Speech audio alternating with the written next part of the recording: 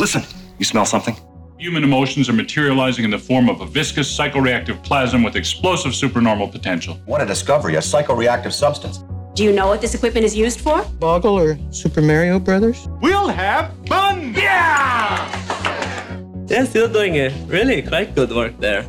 My friend, don't be a jerk. We've got no choice. Call the Ghostbusters. Super Jackpot! Welcome to Extraplasm Podcast. It's the only podcast on the internet that gained more floor space in its studio this week by filling an entire 15-gallon trash bag to the brim with expired marshmallows. I'm your host, Jim Maritato, aka Vape Maniac on the internet, and while I'm not sure that's a superlative declaration about waste management that I should be proud of, I am proud and excited to be with you for the 50th episode of Extraplasm.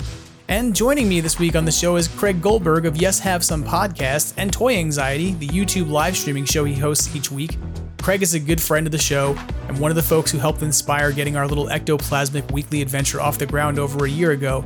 So while we've already celebrated a year of podcasting with episode 46, I have to say I was really excited that Craig was able to join us this week for a little bit of a milestone with the less celebrated episode 50, especially because it was originally part of the plan for him to be involved in that original commentary that we did a few weeks back for Ghostbusters Afterlife. So Craig and I get into a discussion of many things this week, including our thoughts about Ghostbusters fan culture, Con and PKE Surge, changing trends in toy marketing, including Hasbro bowing out of ToyFair.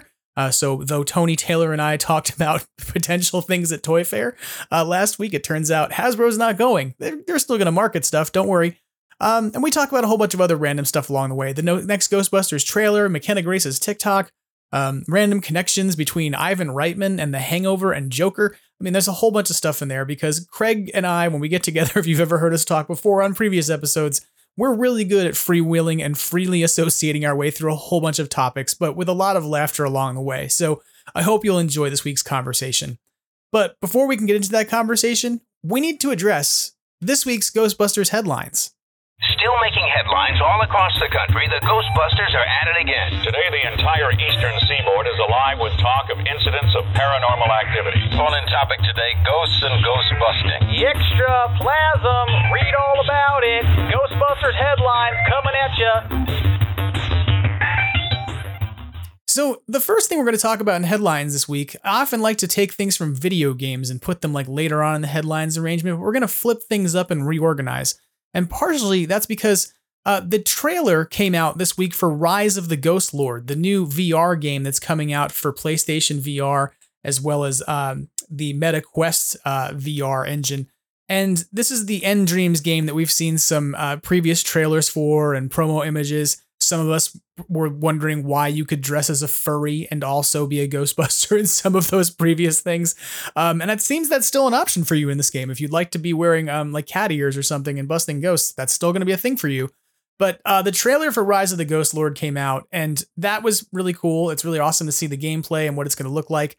The game's coming out on October 26th.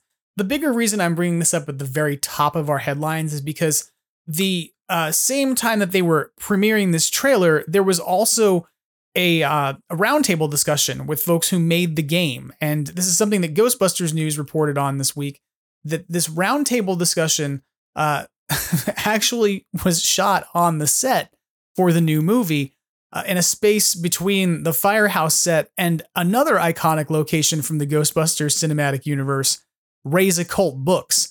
And so if you haven't seen this already, you can go and visit Ghostbusters News to find this article pretty quickly, rather than digging around on YouTube to try and find it. But Sony essentially presented a developer roundtable, and in it, they openly said, we may look like we're on a New York street corner, but we're actually on the set of a Ghostbusters film, and Ray's Occult Books was immediately behind them with a mock-up of 33 St. Mark's Place in New York City. So that's pretty amazing because, I mean, it's not like we don't know Ray's Occult still exists. We know that from Afterlife, but the fact that it's been built, it exists in the world of like Ghostbusters. They decided it's another location we're going to go back to in the new movie, presumably, because, I mean, I don't think they just built it for this promotional stuff. That's kind of cool. So this is something to get excited about from my perspective. Maybe we don't have that much because we still don't have a trailer. I'm hoping maybe we're going to get one pretty soon. But to see another piece of the cinematic universe of Ghostbusters that was built and sort of waiting for us in the wings is really exciting to me. And I hope we get to see a lot more of Raise a Cult books. When you really get down to it, like we only get to see that one scene in Ghostbusters 2 where they are sort of playing out a conversation about Venkman's penthouse pet and his desire to find books that will help him find fortune and fame. But we didn't really get to spend a lot of time seeing what that environment is like. There's a part of me that would just like to see like a weird, 30-minute one-off thing that's just like a day in the life of Raise a Cult books. Who comes in? Who's shopping there? Who's buying things? So I'm not really sure, but I think it's going to be really cool when we see this movie, but I'm excited we got to see a little piece of it, even if it came through essentially a marketing piece for a Sony video game for VR. And that isn't to put down on the game. I think the game looks pretty interesting. I've been playing Spirits Unleashed for quite a while, and you all know this because you've heard me talk about it. And I haven't yet dabbled into VR, but this is one of those things that makes me wonder if I should pick up a Meta Quest and maybe do some of that because it would be interesting stuff to discuss and cover on the podcast. So we'll see.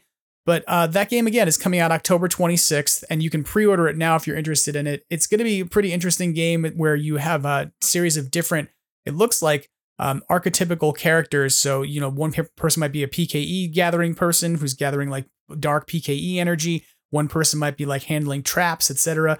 So it's kind of cool because it looks like it's going to be pretty cooperatively driven. I'm not sure how that's going to work in terms of building lobbies of people if you're playing alone, because to be honest, like that's one of the goals of Spirits Unleashed is to be cooperative, and sometimes it just isn't.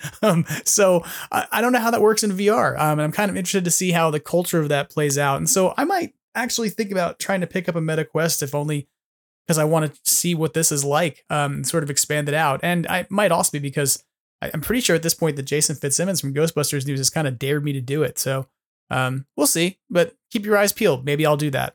The other sort of official thing to talk about in terms of images of the next Ghostbusters movie, although not really official in disclosure, is McKenna Grace has a TikTok, if you don't know this, and sometimes she posts videos on it because that's what TikTok is for. And she posted a video of the last year of her life, not the whole year, that would be a really long video, but a series of different photos from across her year. And two of those photos were actually of moments when she was preparing for Ghostbusters Firehouse.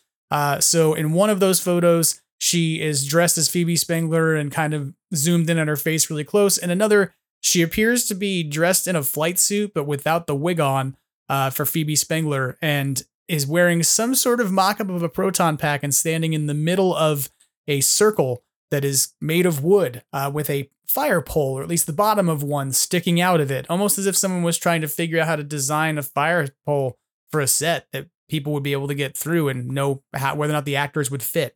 I'm not saying that's what it is because I don't know for sure, but that's what it looks like. So if you want to see this, you can go over to McKenna Grace's TikTok, or you can head over to Ghostbusters News, where I'm pretty sure Jason Fitzsimmons has grabbed those stills as well, so that you don't have to dig around for a video on TikTok, especially if you don't do TikTok. Like, I'll admit this, TikTok is not a world that I live in.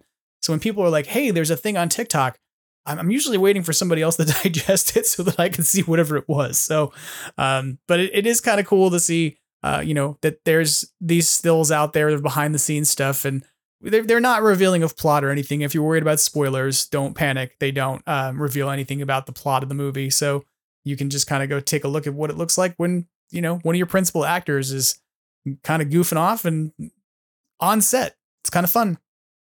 So that's the closest we're getting to official Ghostbusters Firehouse news this week.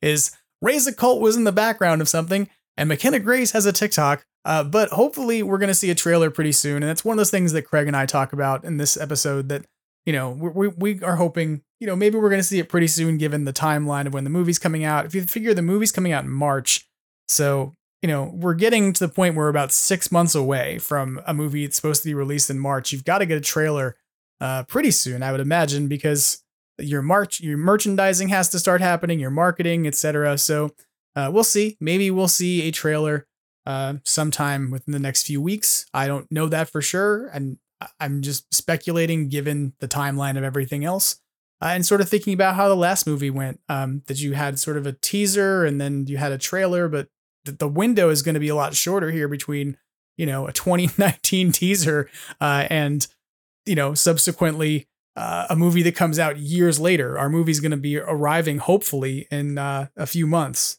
Of course, everybody keep your fingers crossed because we still have to probably cross the hurdles of all these strikes that are still happening for that to stay on track. Remember, everything's fluid, folks. Anything could move. The pandemic taught us this, but we're hoping it's going to stay on track at this point. Let's talk about some merchandise for a few minutes. An official merchandise news, not moos, that would be weird. Maybe there would be ghost cows, but there aren't. In news, though, the Funko Pop is the thing that people seem to be talking about this week. If you don't know what I'm talking about, there is a Spengler Spirit Funko Pop coming out for New York Comic Con that is advertised as a quote-unquote convention exclusive. But I want to say this up front. If you know anything about Funko Pops, you know that every year they put out a convention exclusive, and then that convention exclusive is always linked to some retailer who gets it. And you can buy the thing that said fall convention exclusive and a little foil label on it over at like GameStop or I don't know, like Box Lunch or Hot Topic. So for those of you who are like, oh my God, I've got to get to New York Comic Con to go get this thing, you probably don't. And there'll probably be plenty of them off at some store that you can go buy them at after New York Comic Con ends. But what I'm talking about is the Spengler Spirit Funko Pop. They're producing a version of the Ghost of Egon, essentially Ghost Farmer or Dirt Farmer, however you want to call him, from Ghostbusters Afterlife. And what's really cool about this figure, I have to say, like, I'm not a Funko Pop person at this point. I've really checked out of them. They're not a thing I'm collecting anymore. But what's kind of neat is that this thing is designed to be like kind of translucent, the entire figure, such that it looks kind of ghostly. Like you could probably light it up and it would look really nice and glow. And so I have to say, like, I'm not usually compelled to go run out and get a Funko Pop, and I may not run out and get this one. But if you're a person who collects Funko Pops and you're somebody who hopped off of them and you have the rest of the Ghostbusters line, you may want to keep your eyes peeled for this. It's not really clear when this will drop at retail, who's going to have it at retail. To be honest, this is something that's probably kind of a soft leak. One of the weird things about the Funko community, and not that like, hey, you're weird if you collect Funko Pops, but I mean, in terms of how they're marketed and how they're kind of sold to folks, is that there are running accounts that just regularly leak whatever is coming from Funko on Twitter. And there's Reddits for this. There was just like literally a community of people who are like, hey, this is the next set of leaks that are coming. And Funko doesn't really do much to stop these leaks. They're kind of, I think, part of the marketing at this point. That's my own speculation. Nobody said that officially, but they kind of seem to turn a blind eye to people getting really hyped up about things that might be coming out and that they feel are limited. So this was something that, kind of popped up a few weeks ago. I hadn't reported on it because it was kind of leaky and wasn't really clear when it was going to be released and what was happening with it. But at this point, given the product mock-ups that have been released and have been put out there in the wild, it looks like you're at least going to know will exist for New York Comic Con and potentially at another retailer afterwards. So like I said, I wouldn't panic if I were you. If you're looking to get this, you'll probably be able to pick it up from retail. But if you have friends going to New York Comic Con and you want to make sure, you could ask them to get their butts over to the Funko booth to figure that out for you. Maybe. Okay. Beyond the Funko Pop, let's talk about the other sort of reveal this week that was official rather than something that's leaked. The Inside Editions Tarot deck has had a preview. And if you go over to Ghostbusters News, which I'm going to direct you to for this because Jason has like all the cards laid out, they previewed a series of different cards, including Peter holding a bottle of brandy. There's a card that is a Fool card where Walter Peck is delivering judgment or something. There's a baby Oscar card in here representing the world.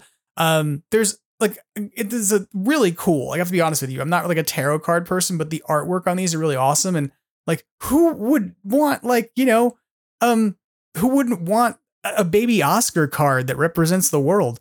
Or a Slimer card that says something like the Ville of Marshmallows or whatever this says. The Queen of Streams card that is essentially the library lady, or the High Priestess represented by Zool. I mean, this is just kind of fun stuff. I can't say that I would ever use these to, go out and tell fortunes. And those of you who may know how to use tarot cards might be totally insulted by my total lack of knowledge about this, and I'm so sorry. But these are kind of neat, just art piece wise.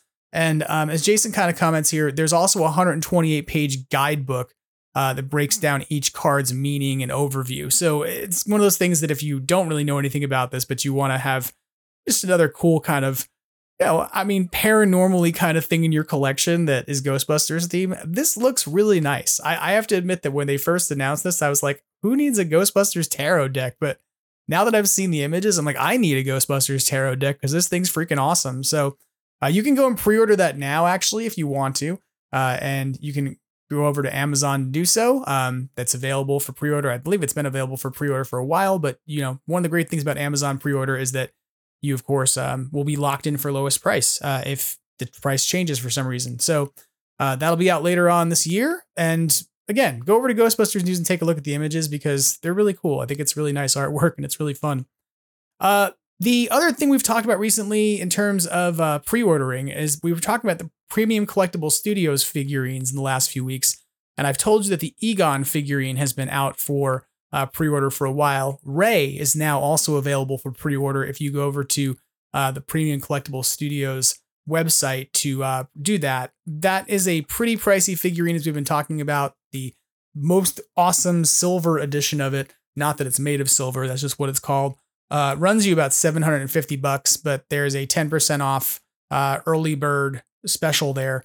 If you are getting in on these and you're getting in on the highest end of them, you're getting a proton stream to go with your figure, as well as a Slimer that is individually, sculpted for each of the figures they're putting out. In this case, the Ray figure will come with a Slimer whose mouth is closed, but who has his tongue out. So it's a pretty unique pose. I don't know that we've seen Slimer sculpted this way. Other than maybe the Maddie figurine that came with the 6-inch Venkman that was slimed, but this is a completely different pose from that. It looks far more realistic. And so if you want to take a look at those, you can go over to Premium Collectible Studios website, or of course, hop over to Ghostbusters News. I also want to tell you about something that is, I'm going to put in official merch because it was supposed to be, but it's not necessarily because it's potentially canceled. And the way to get it is probably unofficial. But I joked about this a bit last week with Tony Taylor about Ghostbusters Afterlife RC traps from Hasbro being available on eBay from a Chinese seller. And that is blown up. There are now several Chinese sellers who have the trap out on eBay for as low as $95, which to some of you, you're still like, oh my God, that's so much money. But if you want one of these, I'm just going to say this. There's an entire episode about this trap explaining like how it went missing, how it was canceled, and like how we never saw it. And I really genuinely mean this from like the bottom of my heart. Like there are some of people who have messaged me since I said this on the podcast last week who were like, when will it be at Ollie's? And I'm like, never. Like that's not a thing that's ever going to happen because it's a canceled product. But there are traps on eBay. And the fascinating thing about them to me is that a person in the Yes Have Some Discord was nice enough to share this with me, that they received one of the traps from a Chinese seller and they looked at the date code on it and sent me a photo of it. And the weirdest thing about these traps is they were produced a full year after the ones that are already out there in the wild. So the ones that are out there in the wild already that came from GameStop, from Fun.com, from Pop Culture, and from some of them from Amazon earlier on this year, those were all produced in like July of 2020. But for whatever reason, these, which have been located and found somewhere in China, were all produced in July of 2021. And what's fascinating to me about that is that that is also when they began to ramp up the marketing for this thing. So that was when they finally showed us images and said, hey, there's this trap thing coming. And then people reacted to it and said, hey, doesn't it look like oh, it does. And so the funny part to me is that these are traps that probably never left wherever they've been. They're probably like been sitting in a shipping container or something, and someone probably bought a shipping container or something. Who knows?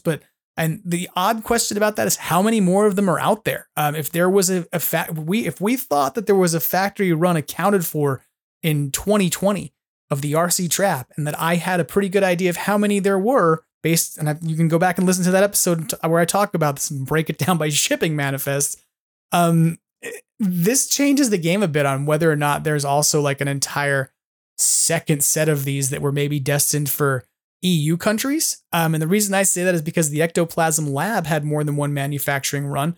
And the first one was destined for the US, and we never saw it except for some of them showing up from an eBay auction where somebody got really muddy, beat up boxes that came from like a storage unit auction. But beyond that, the only place the Ectoplasm Lab ever showed up was overseas in Europe, never here domestically in the United States. And those manufacturer dates were later. So I'm wondering if that was potentially supposed to be EU stock and Asia stock that just never escaped China.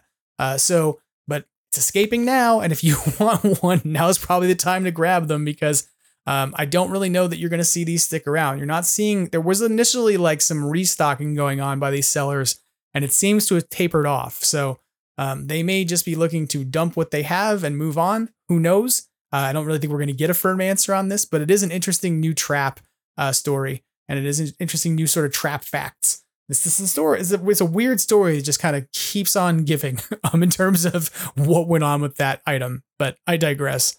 If you want one, I would act. I wouldn't wait to see what's going to happen, because I know for some folks who've messaged me like, I know it's going to go on clearance at Ollie's, and I'm like, no, it's just not here. That's not going to happen.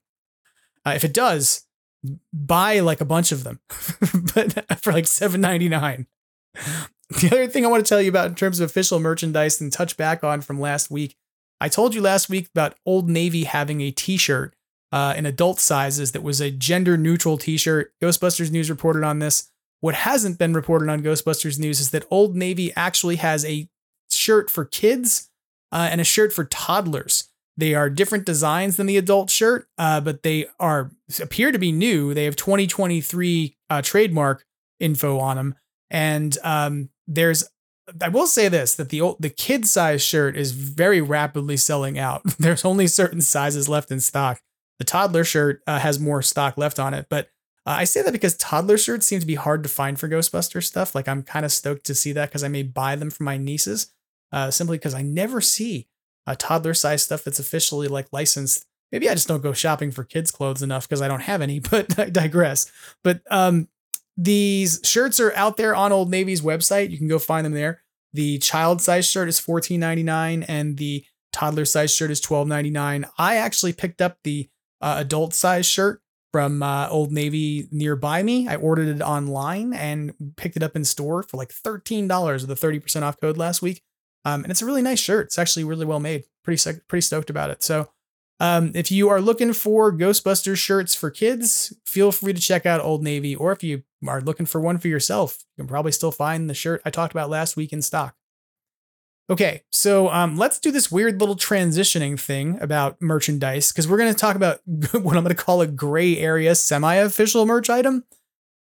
Steve Johnson, who you may know as the sculptor of Slimer, is currently partnered up with the Containment Unit Autograph Collecting Group, who you've heard Tom Henry and Matt Sanders on the show before. They have talked about regularly on here.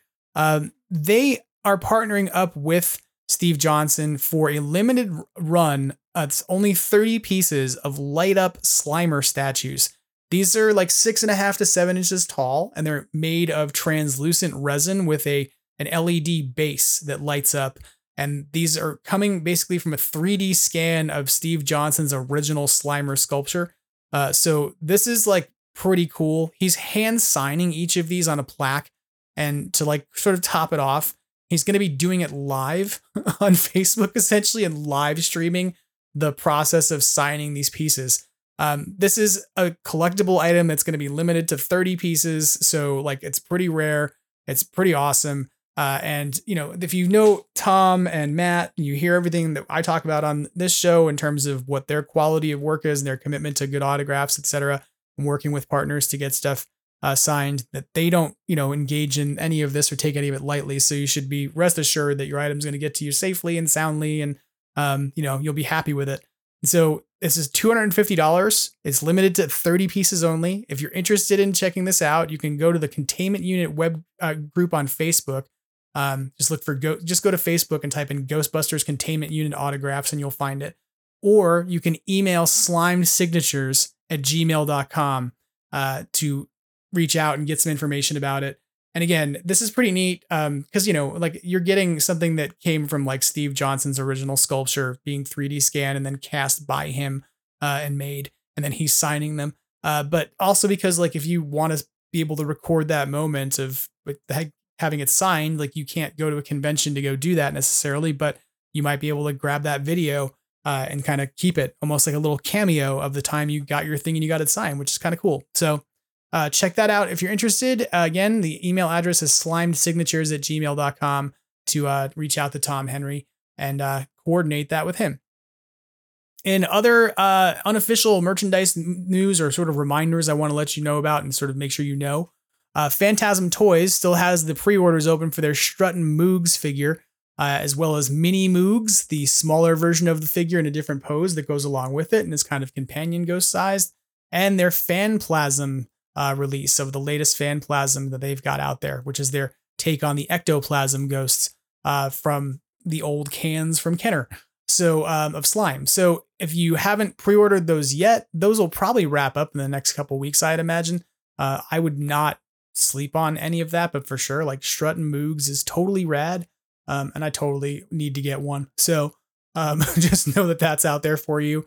I also want to just throw one more plug out there for Ultimate 84, the project that Kip Marshall is doing, where he's got the screen printed decals and the inkjet decals that have been replicated to look just like the ones that are on the car in 1984 that are kind of like vintage museum pieces. I regret that I have been insanely busy this past week, and so I have not had the time to sit down and like film a video about this, but I'm going to try and take some photos and talk about this on Instagram this week so folks can get a grasp of sort of what Kip is offering if you haven't seen this already. I know that that Troy Benjamin has done a quick piece on this on Ghostbusters HQ for sure.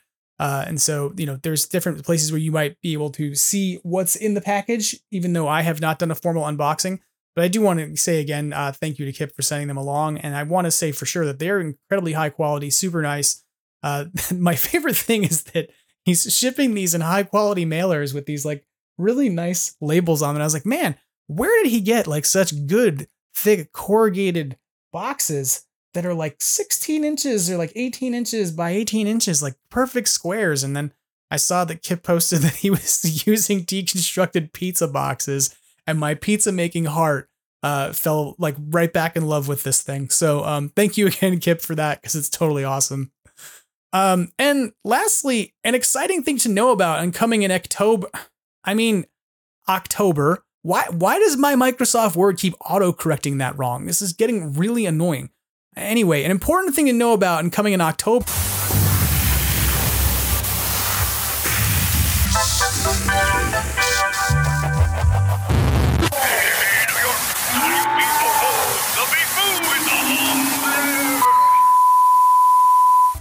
Check that out later this fall season. It's going to be pretty awesome.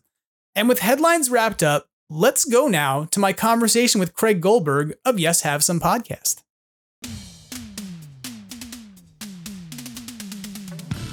Joining me on Extraplasm Podcast for what might have been a really epic episode, given that it's episode 50, if we hadn't already done episode 46. But someone who's been a friend of the podcast since the beginning and who I appreciate tons, Craig Goldberg of Yes Have Some Podcast is joining us on the show. Craig, how are you doing? Good. Thank you for having me. I was trying to figure out, have I only done this show one time? I think you did it twice. I don't remember. But it was last year. Yeah, that's what I mean. Is like we did it in the previous wave of like 46 episodes. I think you were on twice. I see what you're saying. Okay. Well, congratulations on mile marker 50 and mile marker 46. I was bummed. I tried to make it work so that I could join the commentary episode, but I did not. I did not make that happen. That's why we said you come later, so that you're here now. It's good. Yes. Now I would like to do my own commentary by memory. Although Abigail, my co-host, my co-pilot, and, your co-everything, my co-everything. We watched Afterlife the other day on a whim because I have it. I've got a lot of DVD and digital copies of Afterlife. Like I got rid of most of my Blu-rays, but I have all my Ghostbusters stuff. So, but it's on my Apple account. I think I maybe bought it on there when it first hit digital. But anyways, that's boring. We watched it, and I hadn't watched it in 4 or 5 months because I try not to watch it too much. I want it to be it's actually funny. We were just talking about this on YHS. I just recorded with Jacob.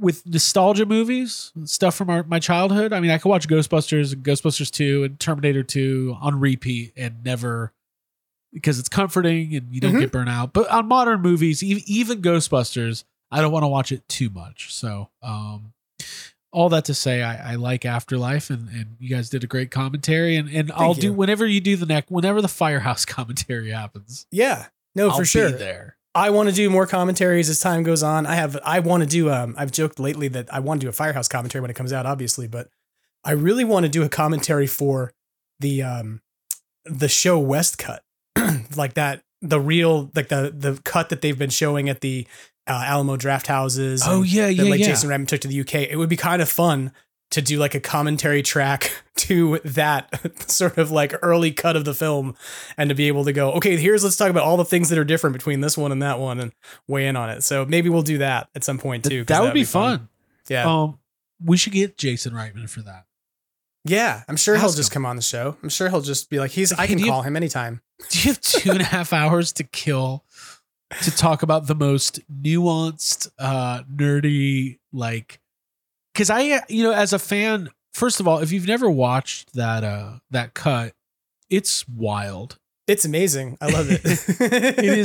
It's insane, and it's like almost every single scene is at least a little different, or a little longer, or a little shorter, or alternate takes. Like it's just and it's cool because I don't know of any other movies. I'm sure stuff like that exists for other movies. I'm sure there's a Blade Runner fan out there like, actually.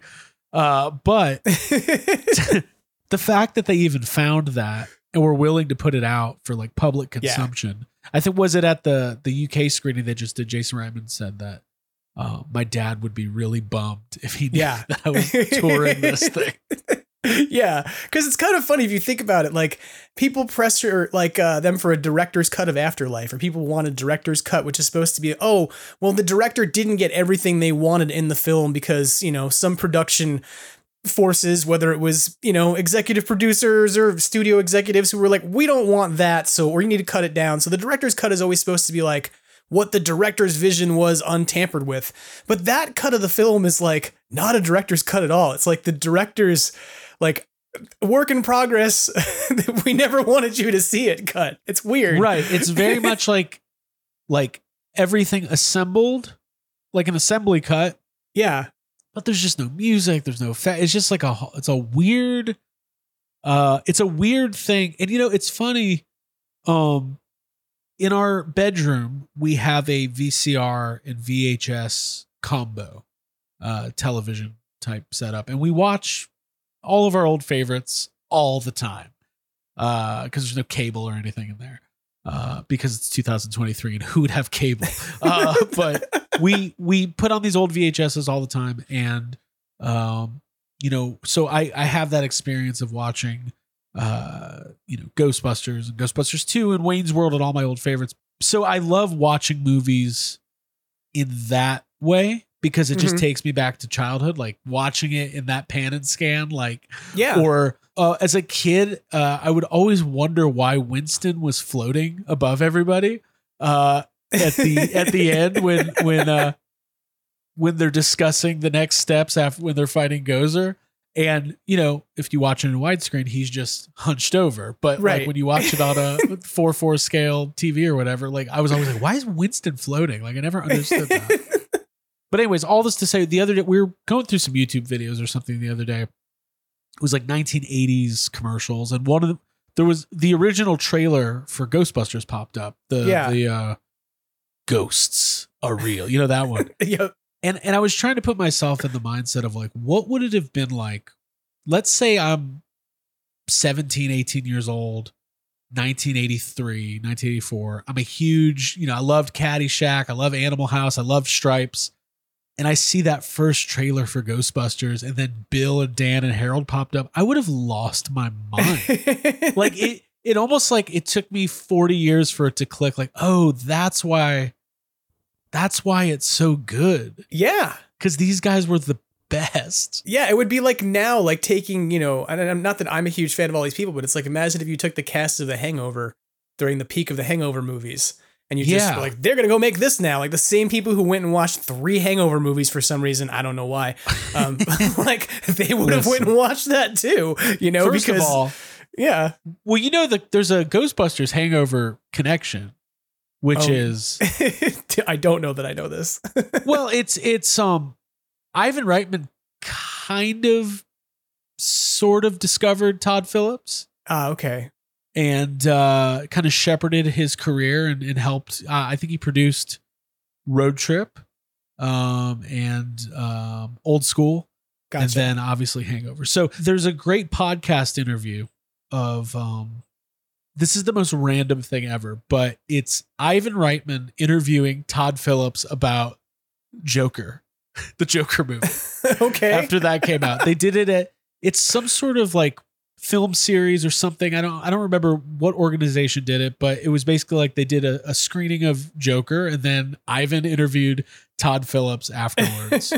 And now I'm second guessing myself. Like it wasn't Jason Reitman, was it? I'm 99% sure it was Ivan Reitman. But anyways, The Hangover. What you know, what are you gonna do? But anyways, yeah, I love Ghostbusters. That's what this was all about. I'm second guessing myself. Yeah, a DGA. Okay, it was the Directors Guild podcast, yeah. Joker with director Todd Phillips and Ivan Reitman. You can find it on whatever they call that thing, iTunes, Apple Podcasts. Apparently, you can also find when they were on the Howard Stern show together, and apparently Ivan tells the story of how director Todd Phillips was first discovered. So. There you go. There's lots of things. I had no idea. That's enlightening. Thank you. Anytime Abby tries to like roll her eyes about, because like she does this thing where Abby and Jacob like to gang up on me because I really liked Joker, and I'm like, well, you know, Ivan Reitman also liked it, so deal with. It's kind of like I'm not a huge fan of Space Jam, but I still have to admit that Bill Murray was in Space Jam, and the reason that Bill Murray was probably in Space Jam is because Ivan Reitman had his hand in Space Jam. I don't know if it's a hot take, but Space Jam is quite literally bad. Mm-hmm. like it's pretty terrible. There's some good stuff in there. And Bill Murray is funny, and you know, it's and that's coming from.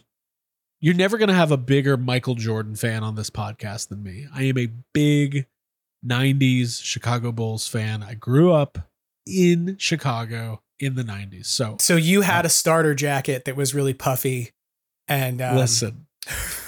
I've always been a strange.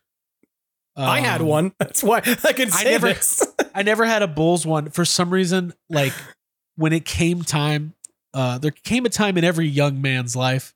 I didn't go to Hebrew school. I didn't get a bar mitzvah, but I did get a starter jacket, and and for some reason I chose a Seattle Supersonics. So I had a green and yellow Sonics jersey, which makes no sense as a Bulls fan, but I wore it all the time. Starter was a big deal. It was a big deal. If people don't remember. It was a very big deal. I had a starter Rangers jacket. I had a starter Bulls jacket, even though I can't play basketball and couldn't tell you a thing about it at this point. I wanted to be like Mike. I'm very clearly not like Mike whatsoever. I don't look like him. I don't play basketball like him. I don't sound like him, but you've got a microphone. I have a mic, but I gave up drinking Gatorade a long time ago. It's Michael Jordan producing properties wore off, and I'm no longer like Mike. Sorry, everyone. There you go. Yeah. I don't even know how we got down this rabbit hole. Oh, we were talking about Afterlife. So yeah. This is all coming back to, I watched Afterlife recently. Great film. Yeah. Loved it. Enjoyed every second of it. Michael Jordan was in it. He's You know what? It's the only thing that would have made it better. I have to say, I had really laid off of watching Afterlife before we did that commentary because I didn't want to like burn myself out on it before I sat down to watch it. And then I did watch it the day of, just to be like, I didn't watch it. I watched the commentary from Big Head Club that okay. You know, because I was like, I want to just go back and fact check anything so I don't say something too stupid.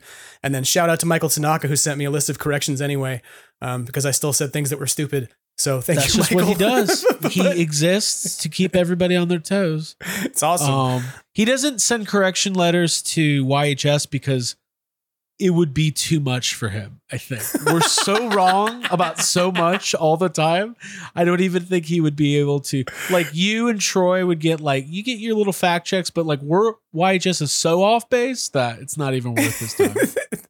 I have to say, it was a very informative email I got from Michael. So that's said with no shade. It was totally like, hey, he actually was the person who emailed me and said, hey, here's who is Stunt Egon driving the car.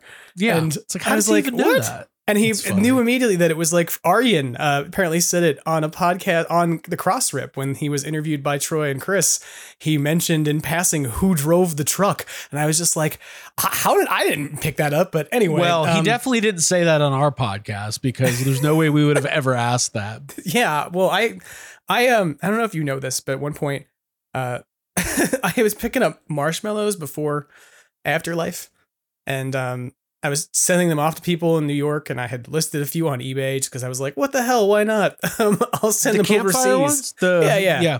Because you couldn't buy them in New York. Because even though the Stay Puft Marshmallow Man's from New York, they were Walmart exclusive, so you couldn't find them in city limits because there's no Walmarts, within the 5 boroughs.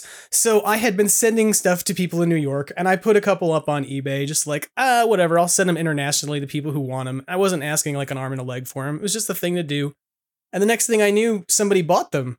And I was like, oh, okay. And I realized they were going to some like weird industrial park outside of LA. And I was like, oh, that's weird. And then I looked at the name and it was like Aryan. And I was like, what? And I realized that Aryan was buying marshmallows from me on the internet because he wanted them for his crew. And he hadn't received them from Campfire. So he was like, I'll just go on eBay and buy them because I don't want to go to Walmart's and buy them. And I was like, dude, I'll just bring these to you if you want. I feel bad. I don't blame him. That's funny. That's really funny. I wouldn't want to go to Walmart either. Yeah, he was like, I don't have time to run around to different Walmarts around the Los Angeles area and look for marshmallows. You already did the work. I was like, okay, cool. So, well, I was excited. He posted that Firehouse teaser poster on Instagram. Aryan did. Yeah. And I'm really excited that he's back involved with the new movie because for a lot of different reasons, I think the crew will be quite different. Just in general, like they filmed it in England and not Canada. So you're going to have different crew members, different prop people and all that. But, his work specifically on Afterlife was amazing. Like the Terror Dog stuff is incredible. And obviously, anybody should go.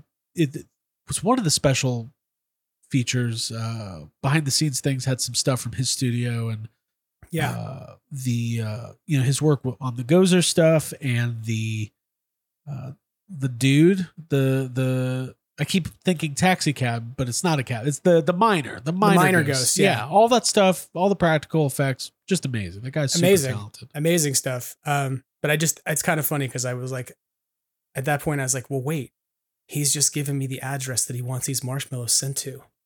That means there has to be stuff at that location. It's like, get the SWAT, get all the SWAT gear. We're going to break in from the roof. No, you show up, dressed as a mailman. Like you pull up in like your whatever Honda Accord and you're like, the mail's here. They're not even packaged up. You just have loose bags of marshmallows. Totally low key. Yep. That's just funny. Here to deliver these marshmallows. I'm the marshmallow delivery man. Sent straight from Campfire. Heard you needed a stock. Yep. We got your emails. We knew that you needed this for your crew and we've got a truck parked outside. Don't worry. Just let me in. Every 3 years, I find myself throwing away bags of stale marshmallows because whenever they do some new release, whether it was 2016 or whatever, I buy them. And I'm like, what am I doing? But the last release was actually really cool because they did look just like the ones from the movie. So I just went through my my act of shame over the weekend because I needed to clean up around here. And I'm sorry to tell everybody that I actually threw away an entire trash bag full of nothing but marshmallows and cereal because I had so many of these damn things. But I did save my bags. I was like, well, the bags look good, so I'm going to keep them. I threw away like 5 literal cases of 2016 Ecto Cooler. Like, I was like, what do I have like pallets of this stuff. It's the worst release of Ecto Cooler ever. It literally just looks like, oh, this guy loves high C. So I had all those cans. I still think I have a sealed 12 pack or whatever of the box, the drink boxes. Juice boxes. Yeah. Yeah. But still, like, they're in random places in the house. I'm like, oh, another pallet of Ecto Cooler. It's really buying a lot of this stuff. Yeah. Back then. I remember ordering that off Amazon or something. I had to tell myself the other day, I was like, you could go chasing after a cup from Starbucks, like, and spend $30 on it. But why? Like, you just threw away all of these drinks and all of these marshmallows and all these things. And I was just like, you don't need a $30 cup. Like, wait a minute. Okay. I haven't been keeping up with this. This is the Starbucks slime cup. Yeah. But it's not glows in the dark. It's not Ghostbusters branded. It's just everybody wants it because it looks like it has slime coming out of it and it's green and it may as well be a Ghostbusters item. And some people are wish casting. Some people are off like spreading rumors where they're like, oh, it's only not a Ghostbusters item because the movie's been delayed. And you're like, no, I don't believe that. That's not true. Is it because of the line where Dan Aykroyd says it's the Starbucks now? Is that the synergy? Yeah. Dude, I think I need one then. Now I need one. I don't. I didn't mean to do that to you. But and if you went out and bought a cup out there, I don't mean to be like, hey, no, it's fine. Send me one. I send me one if you got one. Send me one if you bought one. If you don't want it. I mean, I end up getting, I've got like the old 7-Eleven, like the big jug they were doing in Canada and all that kind of stuff. I like this time of year. It's fun when Halloween comes around and you can go get like the pumpkin pails from McDonald's and all that kind of stuff. So I get it. It's the Halloween spirit more than anything. But I can't spend $30 on a cup. Is that how much it costs? Yes. It's $30. It's $30. Why? Because there's an entire, much like there's those of us who collect everything that has Ghostbusters on it, there's actually an entire culture of Starbucks limited edition tumbler collectors. And so like Starbucks figured out that they could just be like, hey, we sell a reusable, like, cold, hot, friendly tumbler. And we can put those out every quarter with different designs and charge $30 for them. And the people who already come here and spend $8 on a caramel macchiato will buy that cup from us. And so okay. They're going for like $60-$65 on eBay. Yeah. Now this is what we like to call the time value proposition. I don't feel like driving to 20 different Starbucks and wasting my whole Saturday just to not find it. So just spend double. Right. This is where we are. That's where we are. It's a little experiment called capitalism. Yes. It's here to stay, folks. Well, at least for some of those people selling those Starbucks cups who haven't figured out they're going to get a $10.99 at the end of the year or whatever it is, guess what? That $60 cup, you're going to break even on it. Good luck. Yeah. You better pay those taxes on that slime cup, buddy. Anyway, I don't know if we got on random collectible things, but I do, like, you're a good person to talk to about collectibles because you have a massive Ghostbusters collection and a massive toy collection, and you basically talk about toys every week. I'm trying to really, I'm doing this thing, and I don't know if it's because I'm getting older or because there's other things I want more of. Like, so I think collectors go in these cycles. I know when I first started collecting Ghostbusters, it was like everything and anything. If it has the logo, I'm buying it. Every t-shirt, every pencil case, every book bag, whatever. And what ends up happening is you don't have the space for all of it, or it just sits in a closet. So like, I don't have that urge to buy everything, but now I'm analyzing the things I have and really kind of saying, because to me, it used to be about as much as possible, as much as possible, but now it's more like, is this something I really value as a collectible? And also part of it is knowing that there's a new movie coming out, which means it's going to be another 4 or 5 months of a ton of toys and action figures and collectibles and chasing things down, which is really fun. I love every inch of it, but like I've been cleaning up and trying to straighten up in the toy room, and like Afterlife, I bought 2 of everything. So now I've got all of these in package plasma series figures, and I have them all loose on display, and I don't want to get rid of them, but I don't want them on a shelf. So it's just like you end up with all this stuff. Yes. This is like a fake problem that we make up for ourselves. Like, No, you're not. I could just not buy it. You know? No, you're not wrong, but it is like a fake problem, but it is also a real problem because, like, I think there's a whole bunch of us who, when the last movie came out, we hadn't seen so much Ghostbusters product all coming out at once, and like since we were kids. Like probably, like maybe you could argue that like around the 25th anniversary and like in the video game, like there was a whole bunch of action figures, but this was way more than that. This was like, oh my God, there's everything, right? There's an incense burner that's a trap now. Just like, but also random stuff, you know? Do you find, the funny thing is like how quickly you take it for granted. Yeah. Like after like a week of seeing Kenner Ecto 1s in Walmart, like it didn't faze me anymore. Right. But I'm like, you should be way more, you should buy every one of those, dude. It's like, I go to Target and be like, oh, look, there's the Mod Blasters on the bottom shelf again. There they are. Right. So it's just like, you kind of get caught up in like it's always the hype is the big thing. Yeah. Like, I'm not the kind, I usually don't see movies more than once in a theater. Very rarely, even something I'm really excited for, like even a new Star Wars movie or something. Like I see it and then I'm good.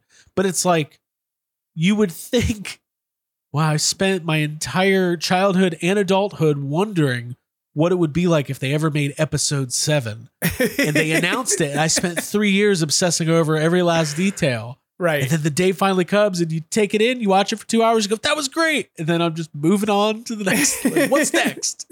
So it's almost like the hype and the buildup is far more exciting than the actual thing. It's like Christmas. Like it's the if you're a kid, like, and I don't mean if you're not Christian out there, if you didn't, I mean, I'm not necessarily Christian, but like if you didn't do Christmas as a kid, then it's like any other major holiday where you know it's coming for weeks, like Halloween. Like there's a countdown to it almost in your head. Like it's not even like somebody has to do it for you, but there's all this build up to it. And then like Christmas morning happens, you open the presents. And then it's over. It's just like, then you move on. It's over. Like you play with the new toys. It's great, but then it's over. And then you wait for another year. And yeah, there is a hype to it. And there is that come down to it, I think, too, you know, to some extent. It's kind of weird, but like, we'll talk about this in a minute. But I was seeing that with folks from Dragon Con this year, too. Okay. Posts, yeah. Like people coming out of Dragon Con and sort of saying, like 2 days afterwards, the posts were people saying, like, I have like Dragon Con recovery sickness, meaning like I had to re-enter the real world and like not actually be at Dragon Con anymore. And that to me, I think is kind of fascinating because you go off to a convention or something like that and you're building up to that kind of an event for weeks and weeks and weeks and months. People are planning their costumes. Then it happens and everybody has to return to real life.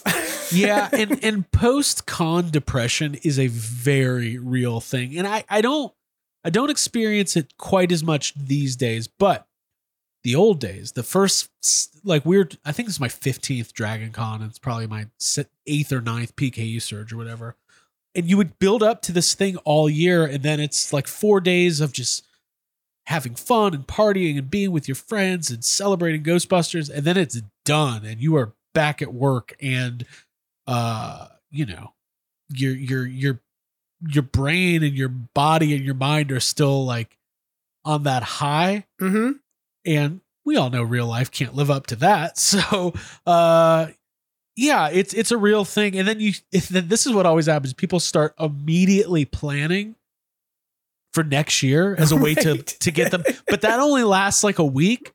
And then you don't think about it again until like 3 weeks before the next one. And you realize it's too late to do anything new. So you just wear the same stuff, the same costume from last year. You wear it around the house for a week to get over it. No, I'm kidding. It's just like people go home dressed as hobbits. They don't change out of it. That's how they get over it.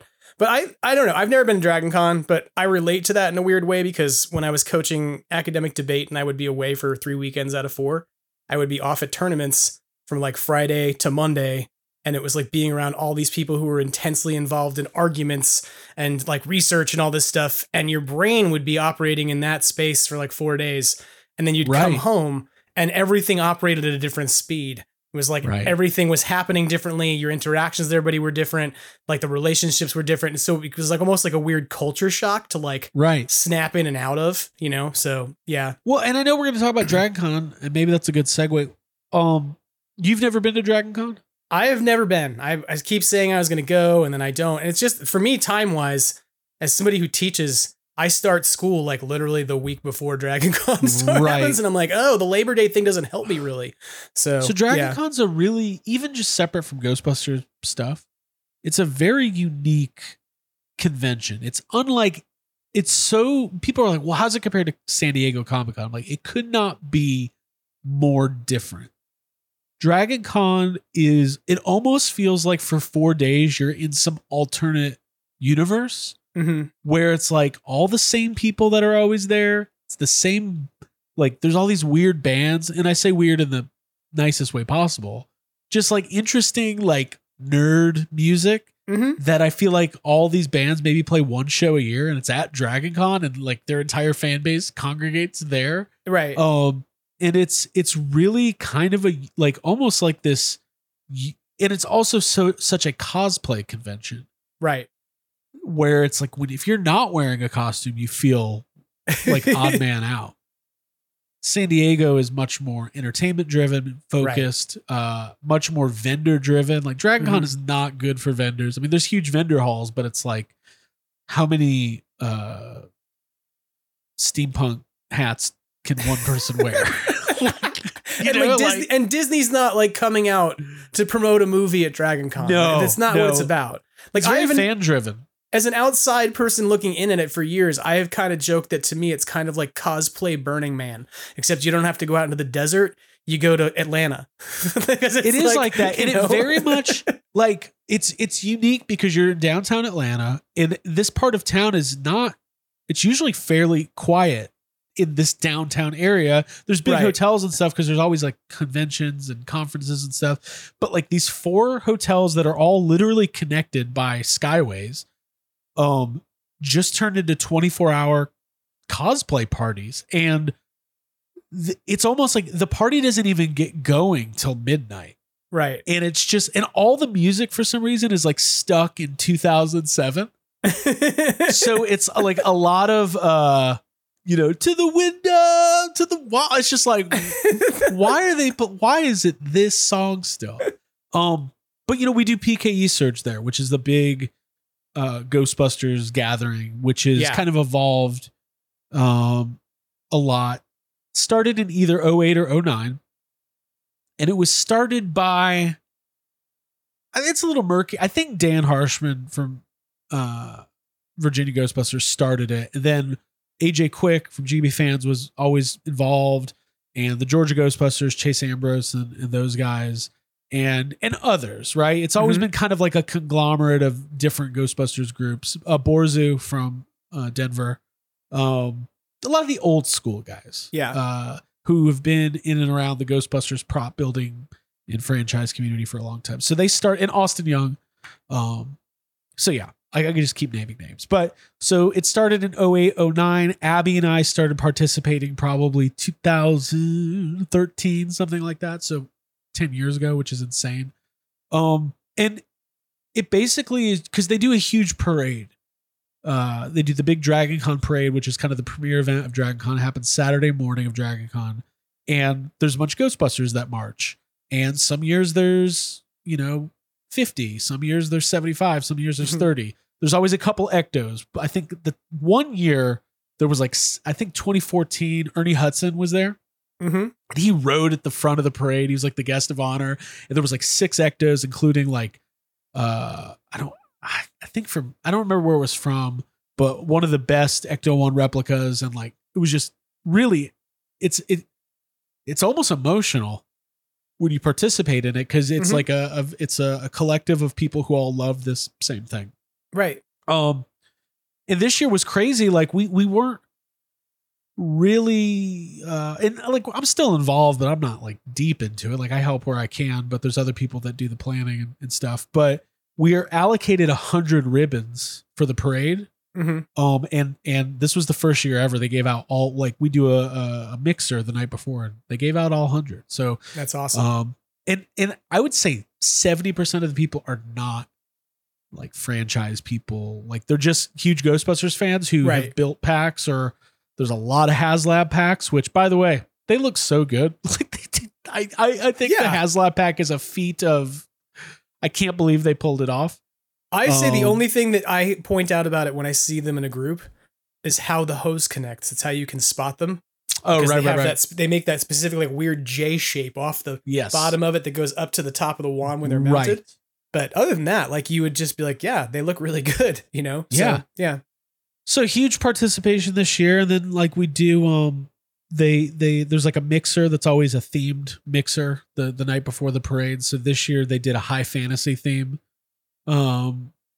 It's like let's do Ghostbusters, but fantasy. And the participation was okay this year. There were some people that were like Gozer or, Shandorian society people and Gozer worshippers and knights and stuff like that.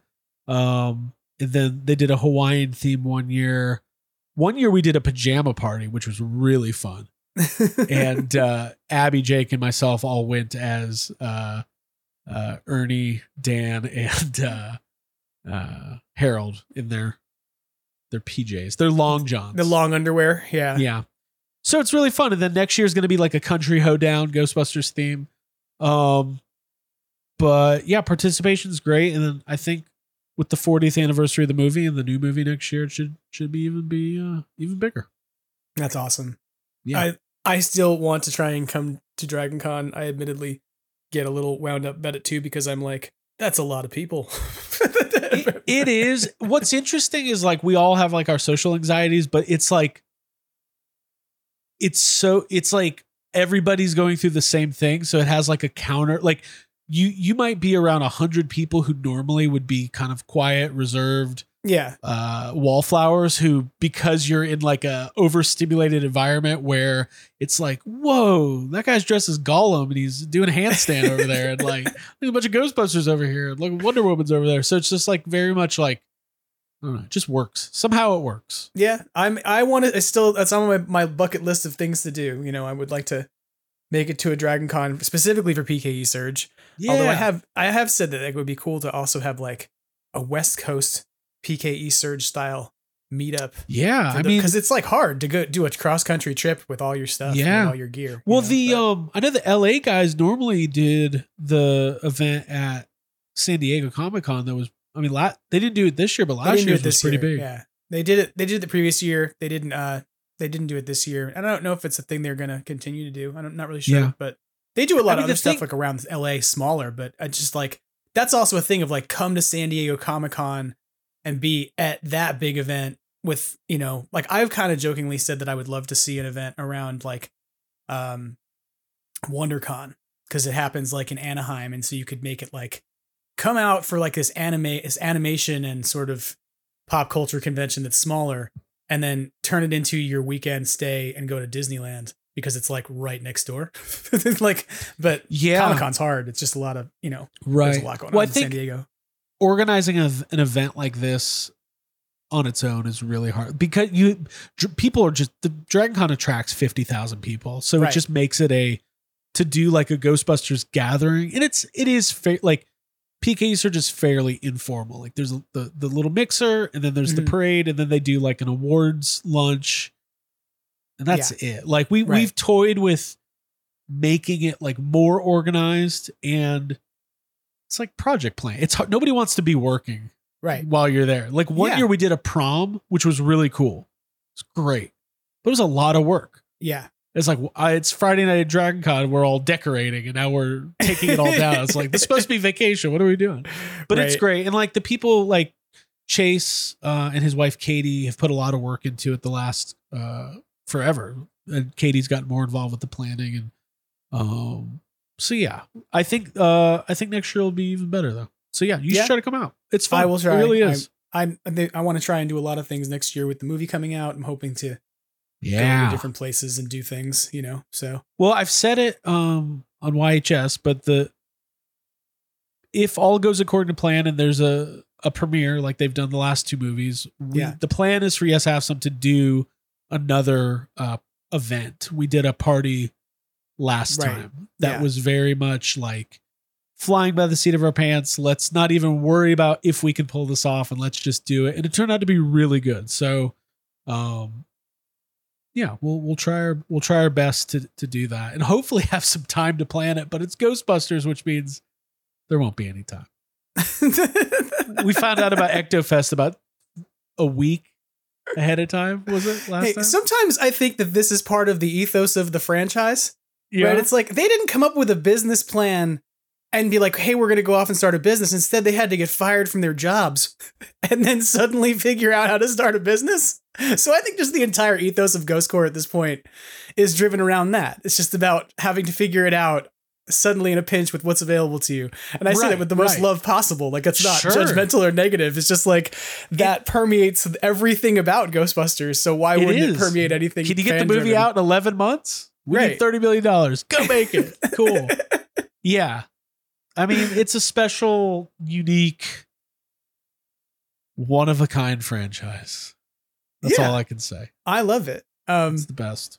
I wanted to ask you, since you were at Dragon Con, was there anything this year in particular that was like your favorite thing that happened? It doesn't have to be a Ghostbusters thing. It could just be something you thought was the best thing at Dragon Con. So, I'm trying to think. There's so many panels and there's so many like guests and it's overwhelming. And I usually don't end up doing 95% of the things I want to do or think I might want to do. So I attempted to get an animation cell signed by Maurice LaMarche like 8 times, and it just never happened. Every time I went into the dealer room, the Walk of Fame room, he was not there. And on the last day, I went in and his table was gone. Like he had just bailed. So I just did not happen. That's not the best thing. I know. I'm not answering your question at all. But Maurice was there, and Jason Marsden was there, and also Billy West was there. So there was 3 Extreme Ghostbusters characters there, and I was like, oh, I should get something signed. I was like, I don't have anything. So, but let me answer your question. We go to the Georgia Philharmonic Orchestra does like a 2-hour show at Dragon Con every year, and they do songs from, stuff you'd expect an orchestra to play at Dragon Con. So Indiana Jones, Superman, Jurassic Park, all that stuff. So that was really good. They played the score to Dark Knight Rises, which I am unapologetically a huge fan of, and everybody else on the podcast friggin' hates it. Sorry, I forget if we can cuss here. You can. It's fine. So that was a fist bump moment for me. There is an event called an Evening at Bree, which is a big Lord of the Rings party. Yeah. And we all dress up like hobbits. I know next to nothing about Lord of the Rings. Like, it's one of those, like, I've seen all the movies, but I don't retain anything. Right. I just don't. Like, fantasy just doesn't compute with my brain. I want to like it. I want to love it. I want to collect swords. And it's a really great party.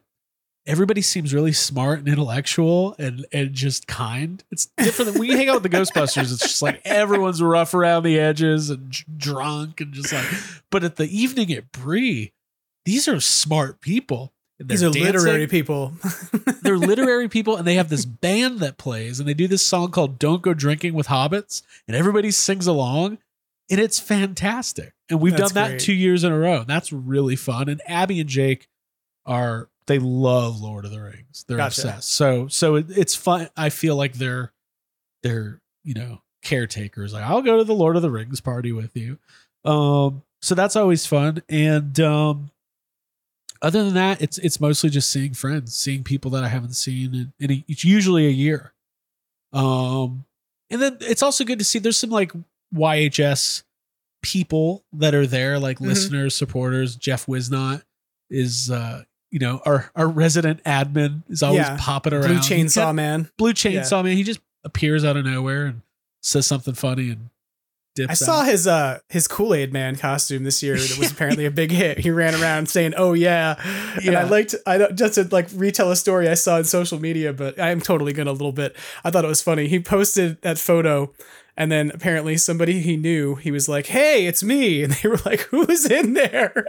Because I think it was Jessica Parker. Shout out to Jessica Parker of Bama Geeks podcast. She apparently got hugged by Jeff, and he was like, "Hey, it's me, Jeff."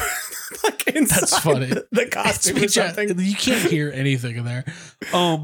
So that's really funny. I think here this is a little self-serving, but Brock Parker. I love Brock Parker. He's one of my favorite people in the world. Host of the Bama Geeks podcast. Yeah, shout out to Bama Geeks podcast, by the way, as we're like talking about this. Yeah. Shout out to Bama Geeks podcast. He brought his NECA Teenage Mutant Ninja Turtles 3 box set to have Abby and myself and Jacob sign it, which was really funny. Because you have a log line on the back of it? Because we have a log line on the back of it.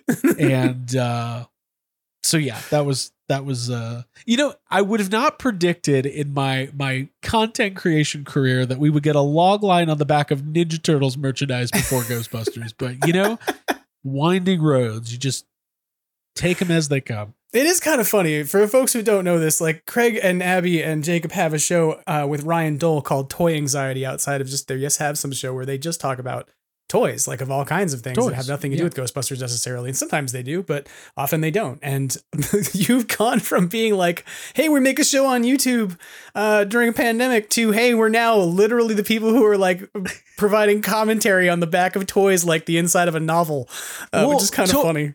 It's weird too. Toy Anxiety has grown a lot. It kind of just took off. And there's a lot of people who find us through that and don't even know about YHS Prime or YHS, right? The flagship show or whatever we call it.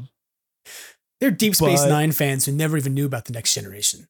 That would be insane. that would be like somebody's just like a huge, Star Trek. What's the one with Scott Bakula? That one? Enterprise. Yeah. Like, I love this Enterprise. I wonder if they've never done anything before this, have they? Like, have they? No. You never thought about checking out the history of the property? So yeah, Toy Anxiety is really fun, and it kind of gives us another outlet. But we ended up having to kind of make it its own thing separate from YHS and just because of YouTube algorithms. YouTube does not want you to talk about movies and toys. It's like you pick it's like one or the other. Yeah. One thing or another. That's it. Yeah. So yeah, we've gotten to know the guys at NECA, and it's also funny. Like, we've gotten to know, of all things, like, I can't get in touch with anybody who's worked on Hasbro Ghostbusters, but we're really close with the Marvel guys. Like Ryan and Dan and those guys, like, they're great. Can't get Pam on the show. No, I was gonna say, you don't have Pam's number, huh? She's not on speed dial. So you know what it is, if anybody's interested in knowing this, I think what it is with the core brands like Marvel, Star Wars, G.I. Joe, they kind of have like their set teams. Yeah. But for the floater brands, like stuff maybe Hasbro doesn't own, or they license it out, but it's evergreen. But like Ghostbusters, it'll be big for 6 months and then it kind of dips down. I don't think they don't necessarily have dedicated personnel on those teams. Like, they'll have people who are like the brand managers for a certain period of time, and then they might, float around. At least that's what I've heard. This is a good opportunity to ask you this as somebody who talks a lot about toys more than I do, and who knows probably more about them than I do, even though I feel like I know a lot about like RC traps and where to find them. But like, that's the thing I've become an expert in, apparently. But that is true. You mentioned this to me. I feel kind of silly because Tony Taylor of, Phantasm Toys, Tony Taylor, who's awesome, was on the show last week, and we did this entire episode sort of wish casting what we would like to see coming potentially at ToyFair. And then you and I talked, and you were like, hey, I don't think Hasbro's going to ToyFair. And I was like, what? So what do you feel about that? Like, what do you think about the fact that like Hasbro, Mattel, some of the big toy companies are just kind of like, we don't need ToyFair anymore. Like, we're just not going to go. So I think about this a lot, which I don't know. I don't know what that says about me. I think so. Part of this is just because of COVID, right? COVID changed things. Everything. Much like the speech given in The Dark Knight Rises about how Batman changed things. Sorry. maybe that I'm was gonna have to actually, cue up the soundtrack and then get copyright struck. Maybe that was Dark Knight actually. No, so Toy Fair traditionally forever, the big industry conference that would happen at the beginning of the year, usually February. Yeah. Where all the toy companies would roll out their offerings for the year, right? It is covered by press, but it's more for retailers to go. It's where deals get made, basically. It's a deal making thing. Like, hey, we are Hasbro. This is what we are offering from all of our brands throughout the year. And we're going to sell to all the big box retailers, the online retailers, etc. COVID happened. Toy Fair didn't really happen for a couple of years, and now it's back. This is the first year it's back and proper, but it's happening at a weird time. They've moved it from February to the end of September. So, you know, when they roll it out in February, you're trying to sell all of your stock in preparation for the holidays for the following December. But now all that's already done. So for smaller companies, for your mid-sized companies, NECA, Super 7, McFarlane, whatever, there's obviously they still have to go make their deals for whatever. But I have a feeling Hasbro, Mattel, the two giants, they don't really need Toy Fair anymore. It's a huge expense for them to set up and do these big showcases. And what they've both learned, and really Hasbro, if you think about Hasbro's rollout in 2020, they're not even in the convention center. They do their own private rollout. And they're only rolling out their collector brands at Toy Fair. It's not like all their kids focused stuff is happening somewhere else. Right. But during the pandemic, Hasbro started doing PulseCon, and it is a lot cheaper and a lot more efficient for them to do a YouTube stream, in-house in Providence or whatever, than to literally spend millions of dollars to do the convention center. So it's a bummer because we got to go to the one in 2020 and it was really cool. And you have all that's where they revealed all the Plasma series and all the Kenner classics and everything else.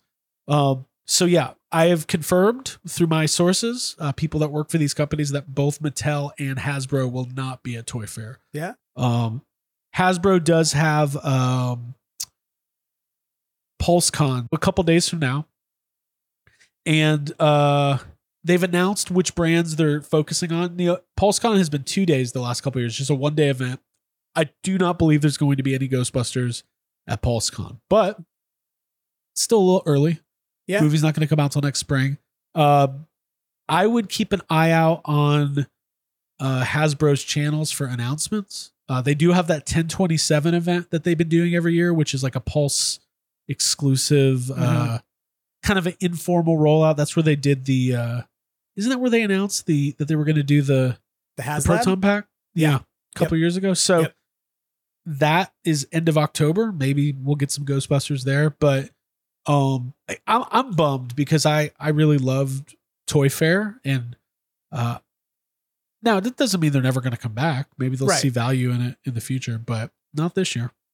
Or maybe it means that Toy Fair will have to figure out how to create value for those brands to come back if they're going to continue to run it. But I think it's kind of analogous to looking at something like E3. E3 for years was like the place to go to, like if you were a video game company, if you were going to do a technology stuff, you'd go to Consumer Electronics Expo, right? CES was called like Computer Expo Show or something. I can't remember, but like Nintendo Power used to talk about CES because it was such a big deal when I was a kid. And all of those conventions now too are kind of like, I don't think E3 happened this year. I think they just kind of like rolled it up and went, nope, we're not doing it again, because a lot of these brands, I think you're right, like companies figured out, well, we can talk directly to our customer base now. We can do live streaming. We can develop followers who are already subscribing to us. And we can tell them, hey, next week we're going to show you something you really want to see. And even if they can't attend live, they can go watch it afterwards. So and it'll be interesting too with like Comic-Con this year. Like the actors were on strike and the writers were on strike, and they couldn't have the big Marvel rollout and the big DC rollout and everything. But Comic-Con still happened. Everybody had a great time. I think all of those companies will continue to be at San Diego.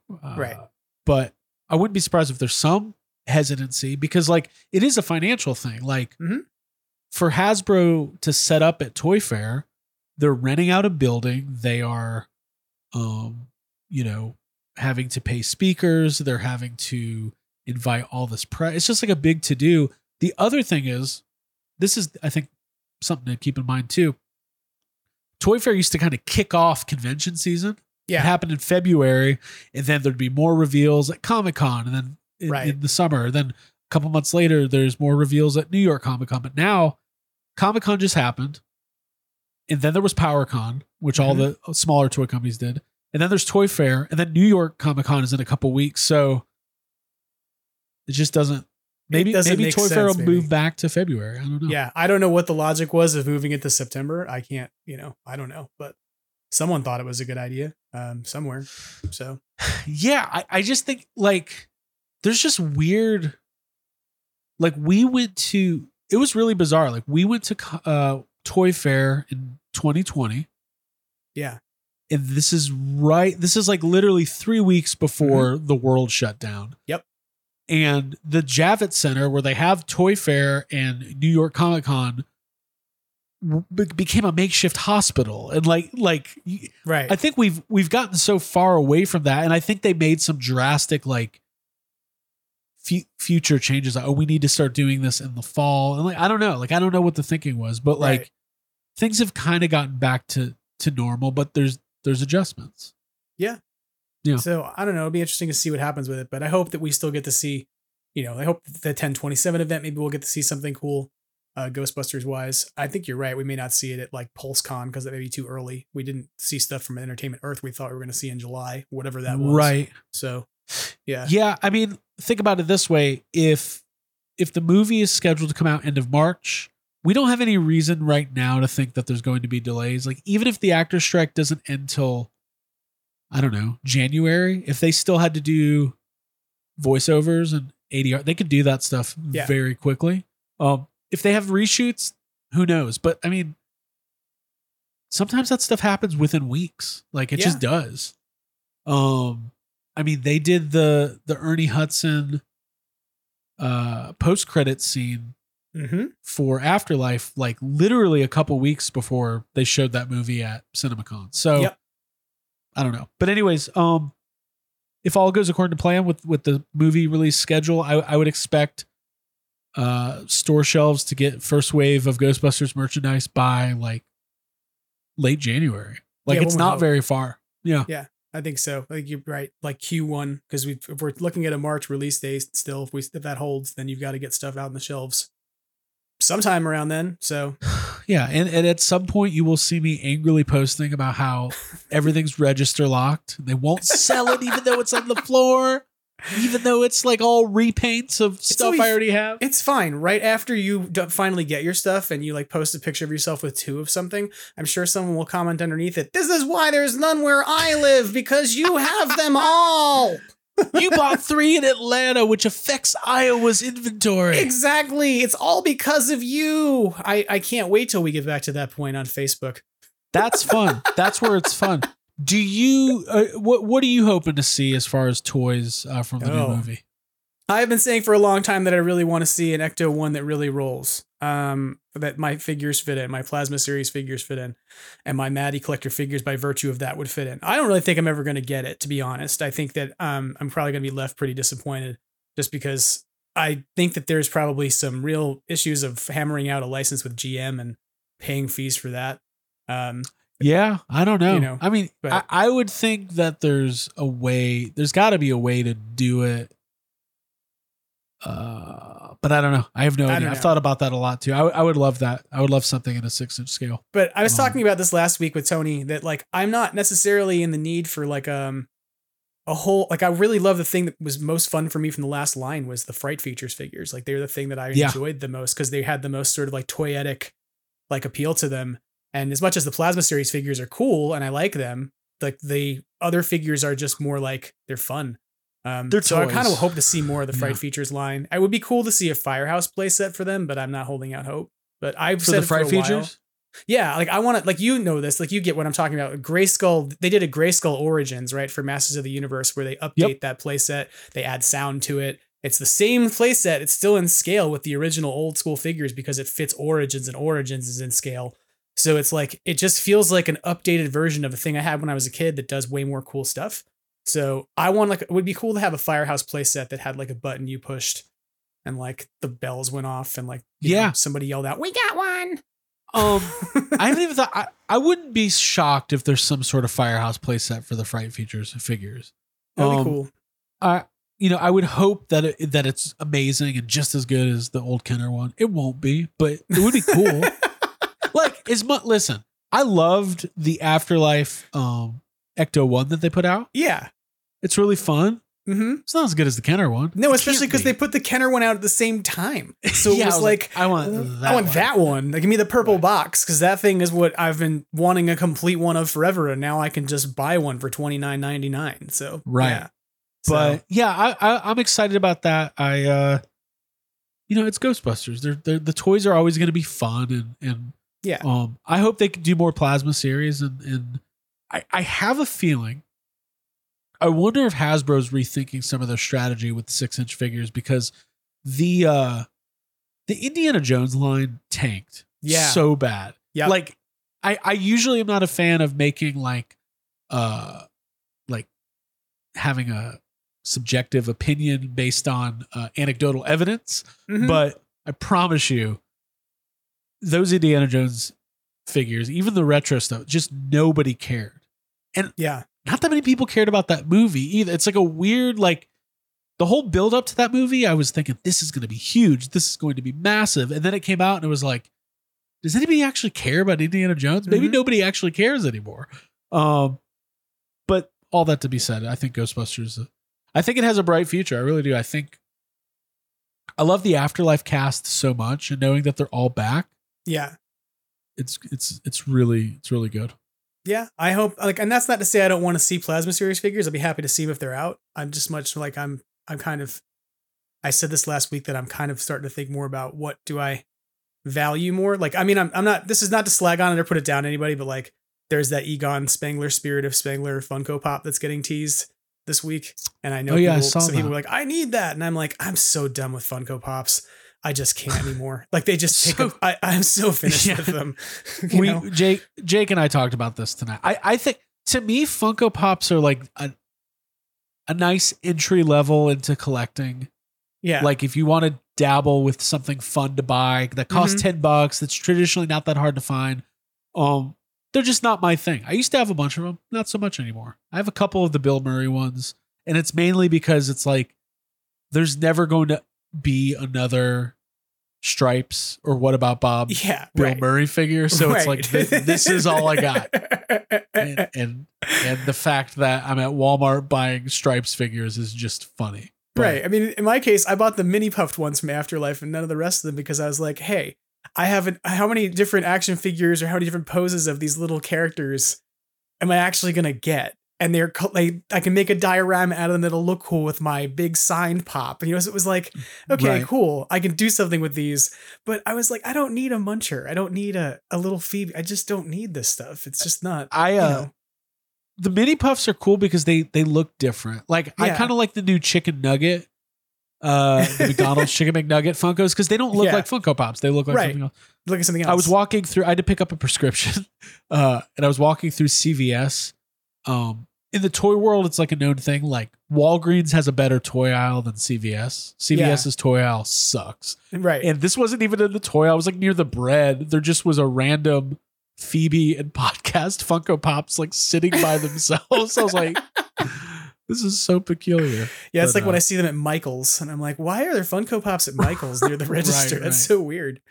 Have you seen, I wanted to ask you about this. There was comment. A photo that came out. McKenna Grace put out a TikTok this past week.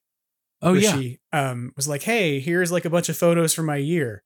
And one of them was like her as Phoebe, like making a funny face in the camera. But one of them was her in the proton pack and in the flight suit, but without the wig on.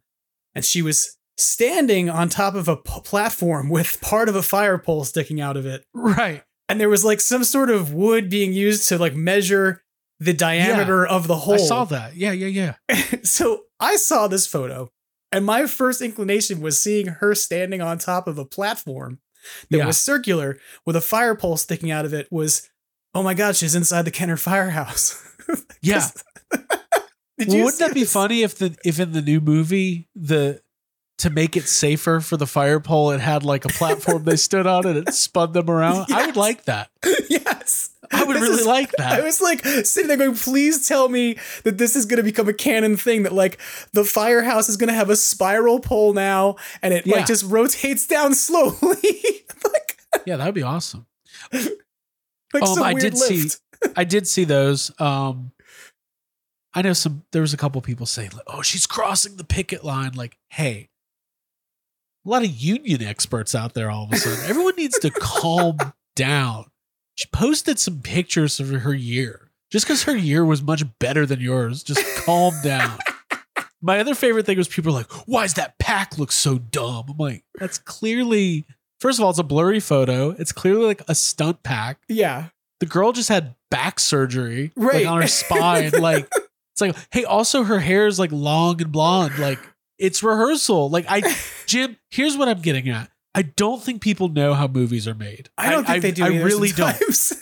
I think they just get there and they just start acting the movie out chronologically in order.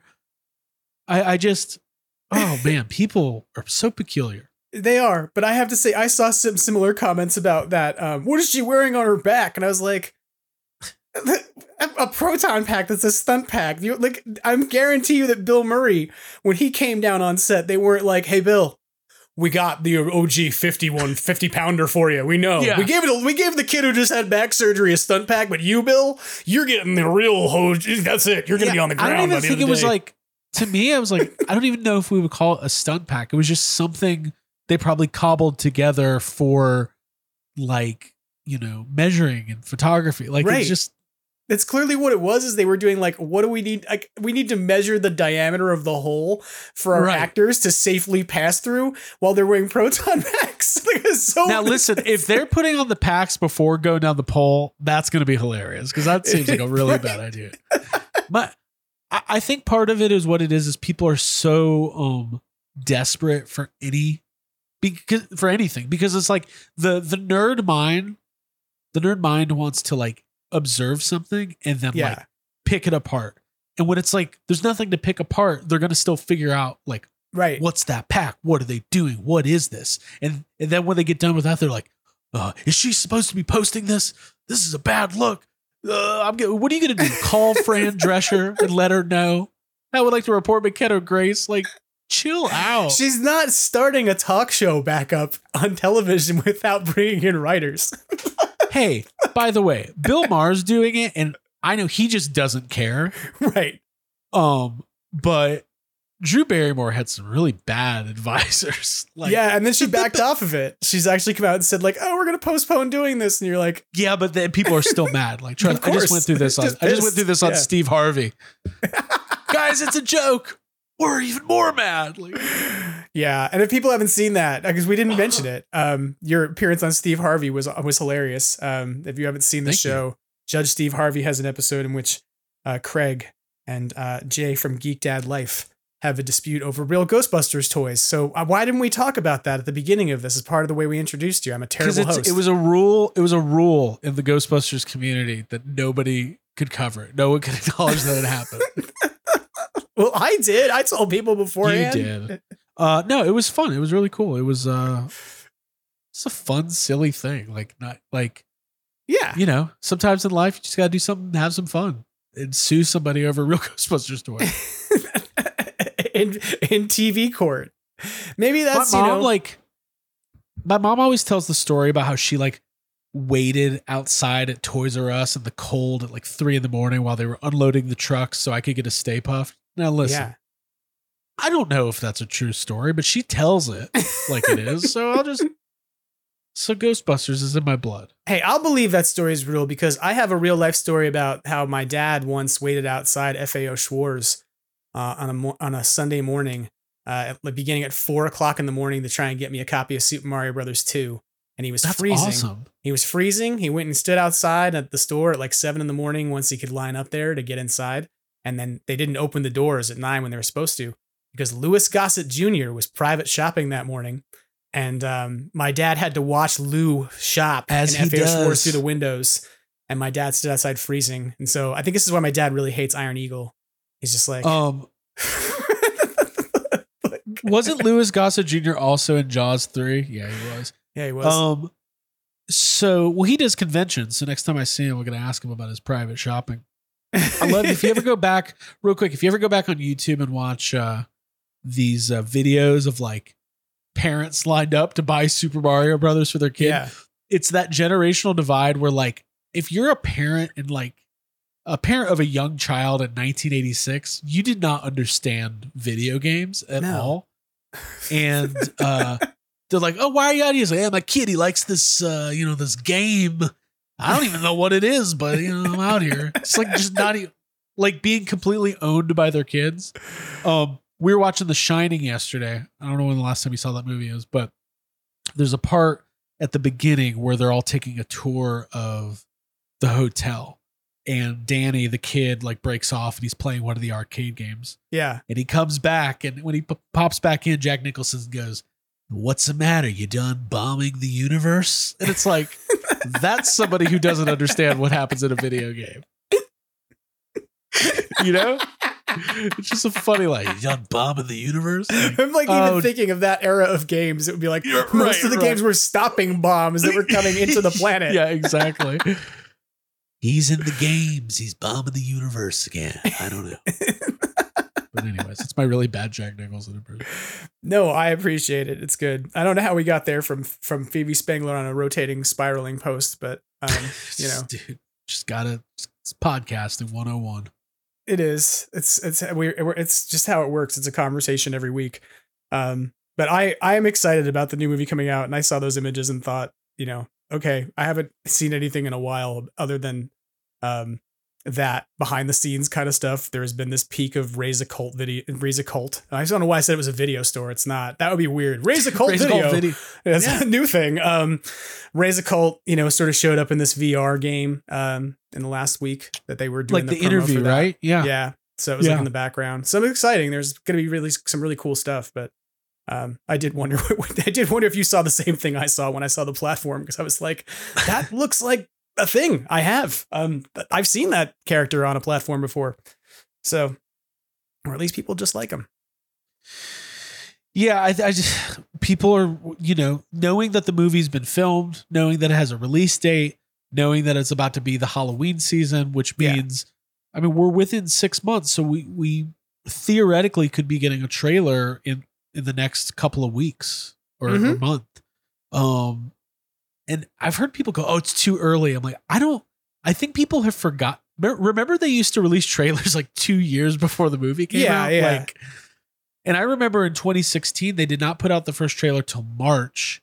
And that seemed insane. Like, oh my God, this movie comes out in July. Nobody knows. I would imagine that Sony is going to want to have marketing going through the holidays. Yeah. So I would expect a trailer pretty soon, and then I would too. There'll be plenty to pick apart. If you don't bring it back, I'm gonna steal it from you. You got to bring back the trailer song. Oh, I've been meaning I need to go in Discord. I can't find it. I need someone to go like rip it from one of the episodes. Oh, really? You lost the trailer song? Yeah, I thought it was in the Dropbox and it's not, and it might be on my old computer. For those of you out there listening, you're like, what's the trailer song? There was a point in the lead up to Afterlife when we were waiting for the trailer where Craig had recorded his own little cover of Magic from the original Ghostbusters soundtrack. Just went, I want to see that trailer. And it was the funniest thing. Stupid. It's so dumb. It was goofy, but it was so fun. Actually, that reminds me. I bet Jason Grahowski will he probably just has it ready to go. He seems like somebody who would just have that file. Yeah, figure it out, Grohosengarter. Hey, was that a Rookie of the Year reference? It is. I've been wanting to watch that so bad. Where can I find that? It's got to be on the internet, right? I don't know. I was thinking about that movie and Angels in the Outfield recently. The Tony Danza, Christopher Lloyd vehicle. So there's a great run of children's baseball movies in the 90s. From like that era. I was really big into Little Big League. Yeah. Because that's for like Rookie of the Year. the kid breaks his arm and then becomes and it results in like the tendons fused wrong, and now he's the fastest pitcher in the world, and you're just like buying it totally. But the other movie's even more ridiculous, which is the kid's grandfather owns the Minnesota Twins and leaves him the team, and it's supposed to be because the grandfather dies, and it's supposed to be kind of like in appearance only, right? But the kid's like, no, I'm getting in. I'm running day-to-day operations. I'm the GM. He makes himself the coach. It's insane. That's a good movie. All right. See, my 90s baseball movie pick would have been The Sandlot. I still believe that is like one of the greatest movies of that era, about sports. And but to be fair, I also still reference Rookie of the Year somehow. I don't know how I do that, but. Well, I was a huge Cubs fan. I still am, and I'm a big fan of Daniel Stern, who directed that movie and stars in that movie. And I'm also a big fan of Ghostbusters Fan Fest. Do you know the Ghostbusters Fan Fest Rookie of the Year connection? No. Oh, this might be a whole other episode. Ghostbusters Fan Fest 2019 was ran by a company called Wizard World. Yeah. And the lead project leader on that event, her name was Lainey Sarum. Mm-hmm. She did not do the best job of all time running the event. I think enough time has passed that we can talk about this. Controversial figure, this Lainey Sarum. Yes. Who do you know about her book thing? I do know that she had a New York Times best-selling book, largely because she might have ordered lots of copies of it herself. Yes. Yes. And her defense was that she was friends in real life with Thomas Ian Nicholas, who was from Rookie of the Year. And she said because he tweeted about it and American Pie is a $1 billion franchise, that is what drove the book sales. I see. So again, I said might have allegedly did this. I don't know. I don't believe she works for Wizard World anymore. So I see. Yeah. Well, so anyways, now if you ever write a book and you want big time sales, you're going to want to get a Thomas Ian Nicholas, a Jason Biggs, I can't think of any, a Sean William Scott even to tweet about it. Or X about it, whatever they call that. And then you're going to be looking at some pretty big book sales. And if it doesn't work out for you, it's okay. You can get hired by, to do a festival event for a sci-fi or a horror film franchise and perhaps get yelled at by Dan Aykroyd on a YouTube video. Hey, I knew that we were in trouble at Ghostbusters Fan Fest when I walked in and saw the Soup Nazi was there from Seinfeld. And he was posting, I swear to God, he was hanging up his own banner and he couldn't reach the top. And he was, Jim, I swear on all that is holy and all Ghostbusters and all humans and pets that this happened. His banner kept falling down and he was using a soup ladle to try to pin it back up. I swear to God, because he travels with ladles and he signs them. And I was just like, interesting event we're going to be at. Yeah, today. That was kind of like watching the guy who used to be inside the Raphael suit from Teenage Mutant Ninja Turtles 3 or whatever. Try and keep his suit together throughout the day. There was that. Lou Ferrigno was there. There's some weird stuff. It was an interesting time. Yeah, but it was still great. I always say this, as much as we all talk about it as if we survived it, most of us would sign right back up to go again for another tour. So, yeah. I would be 100% down. I just hope they bring a spiral pole on with a platform that everyone can ride, because that's clearly what they were doing. That's why McKenna Grace was in those photos. She was doing developmental work for a new theme park ride and had nothing to do with the movie at all. See, everybody, that'd be cool. It's fine. So, yeah. Don't call Fran Drescher. Well, we've covered some ground here, my friend. We have. So, we can. We're both doing the thing of wrapping up a podcast because we're both know how to do that. It. I'm sorry. That's fine. It's I forgot. It's not my show. Nope. Okay. You can do it. No, you can do it. It's fine. This is we're handing the reins to you. Jim, I will compliment you. I am a big fan of what you do with Extraplasm. I know the hard work that goes into it. Yeah, I've really I've enjoyed this. I love that you're kicking butt. we have a fun year coming up because I understand you're covering Ghostbusters exclusively, and there's peaks and valleys, there's lulls. So just think of how fun this is going to be. There's Star Wars podcasts. When a new Star Wars trailer comes out, they get 6 episodes out of it. Right. Like trailer review 1, trailer review 2. So we got some fun stuff coming up. Yeah, I agree. And I'm hopeful that, we'll continue to collaborate on things, and you'll come back and visit us again on Extraplasm, because it's always fun when you visit, and I always enjoy talking to you. Oh, anytime. I love doing it. I will come back anytime. I have no shortage of words in my brain that are desperate to come out. I'm desperate to podcast with others. Give me another show. That's like kind of how I feel sometimes. I get to the middle of the week and I'm like, what can I talk about? Can I start a Willy Wonka podcast? Is that a thing? That'd be fun. How many episodes can I do of that? Can I make a television show? Can I squeeze out of a? You're like episode 80. You're like, so in 2007, rumors began swirling that Johnny Depp was interested in playing.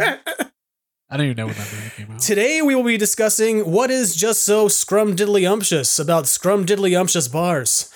Yeah. Why are the Gobstoppers everlasting? Is it the nougat? Yeah. I also have this theory that it'd be really fun if Slugsworth showed up in other movies. Just whispering in kids' ears. Like you just see him show up in Afterlife. He's like whispering to podcasts. It's just, it would be hilarious if he showed up in the restaurant in Afterlife and he's just whispering in the ears of the kids working the grill.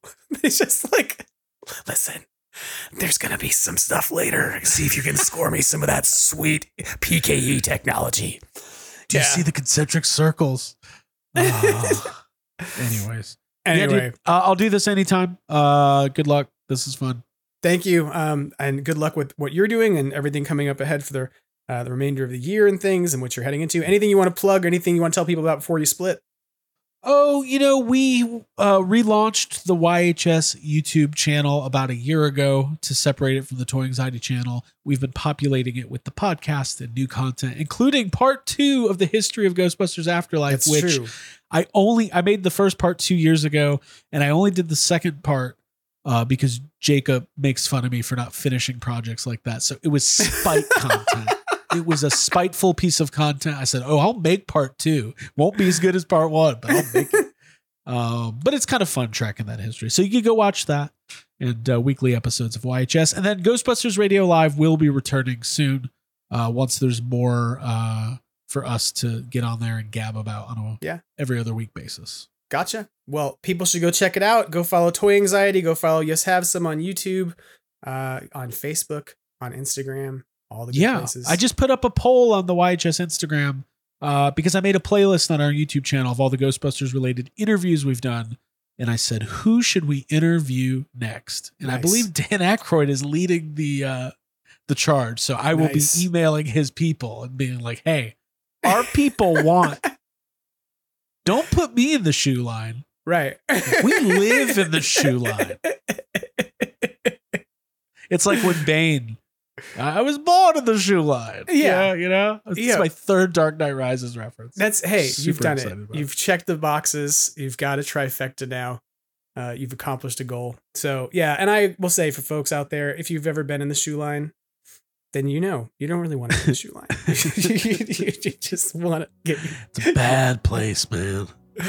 I'm going to relive that trauma forever. I'm not really, because Ghostbusters is fun and it's not really about reliving trauma.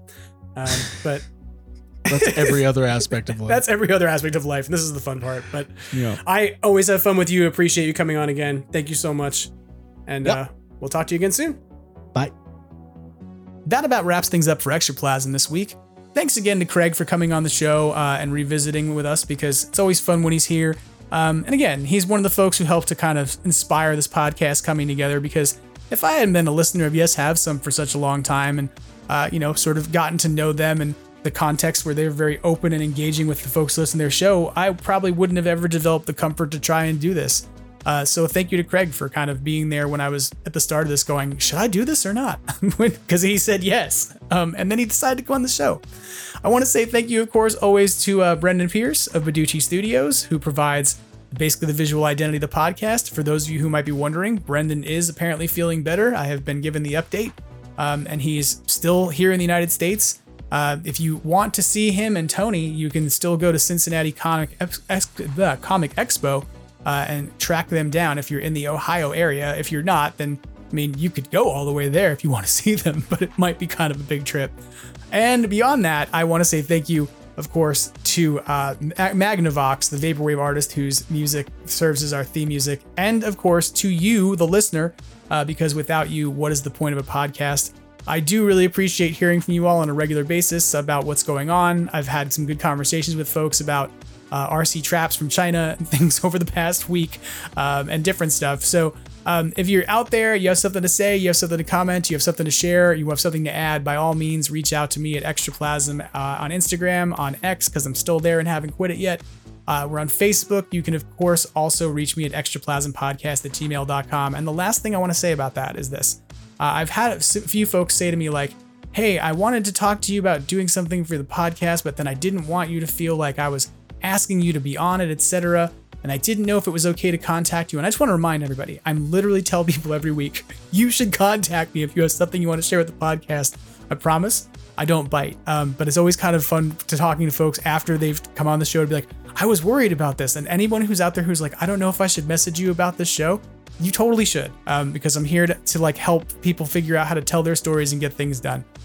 Beyond that, have a great rest of your week. And as Ernie Hudson tells us, on a regular, recurring weekly basis, try to have fun and always keep on busting. Take care.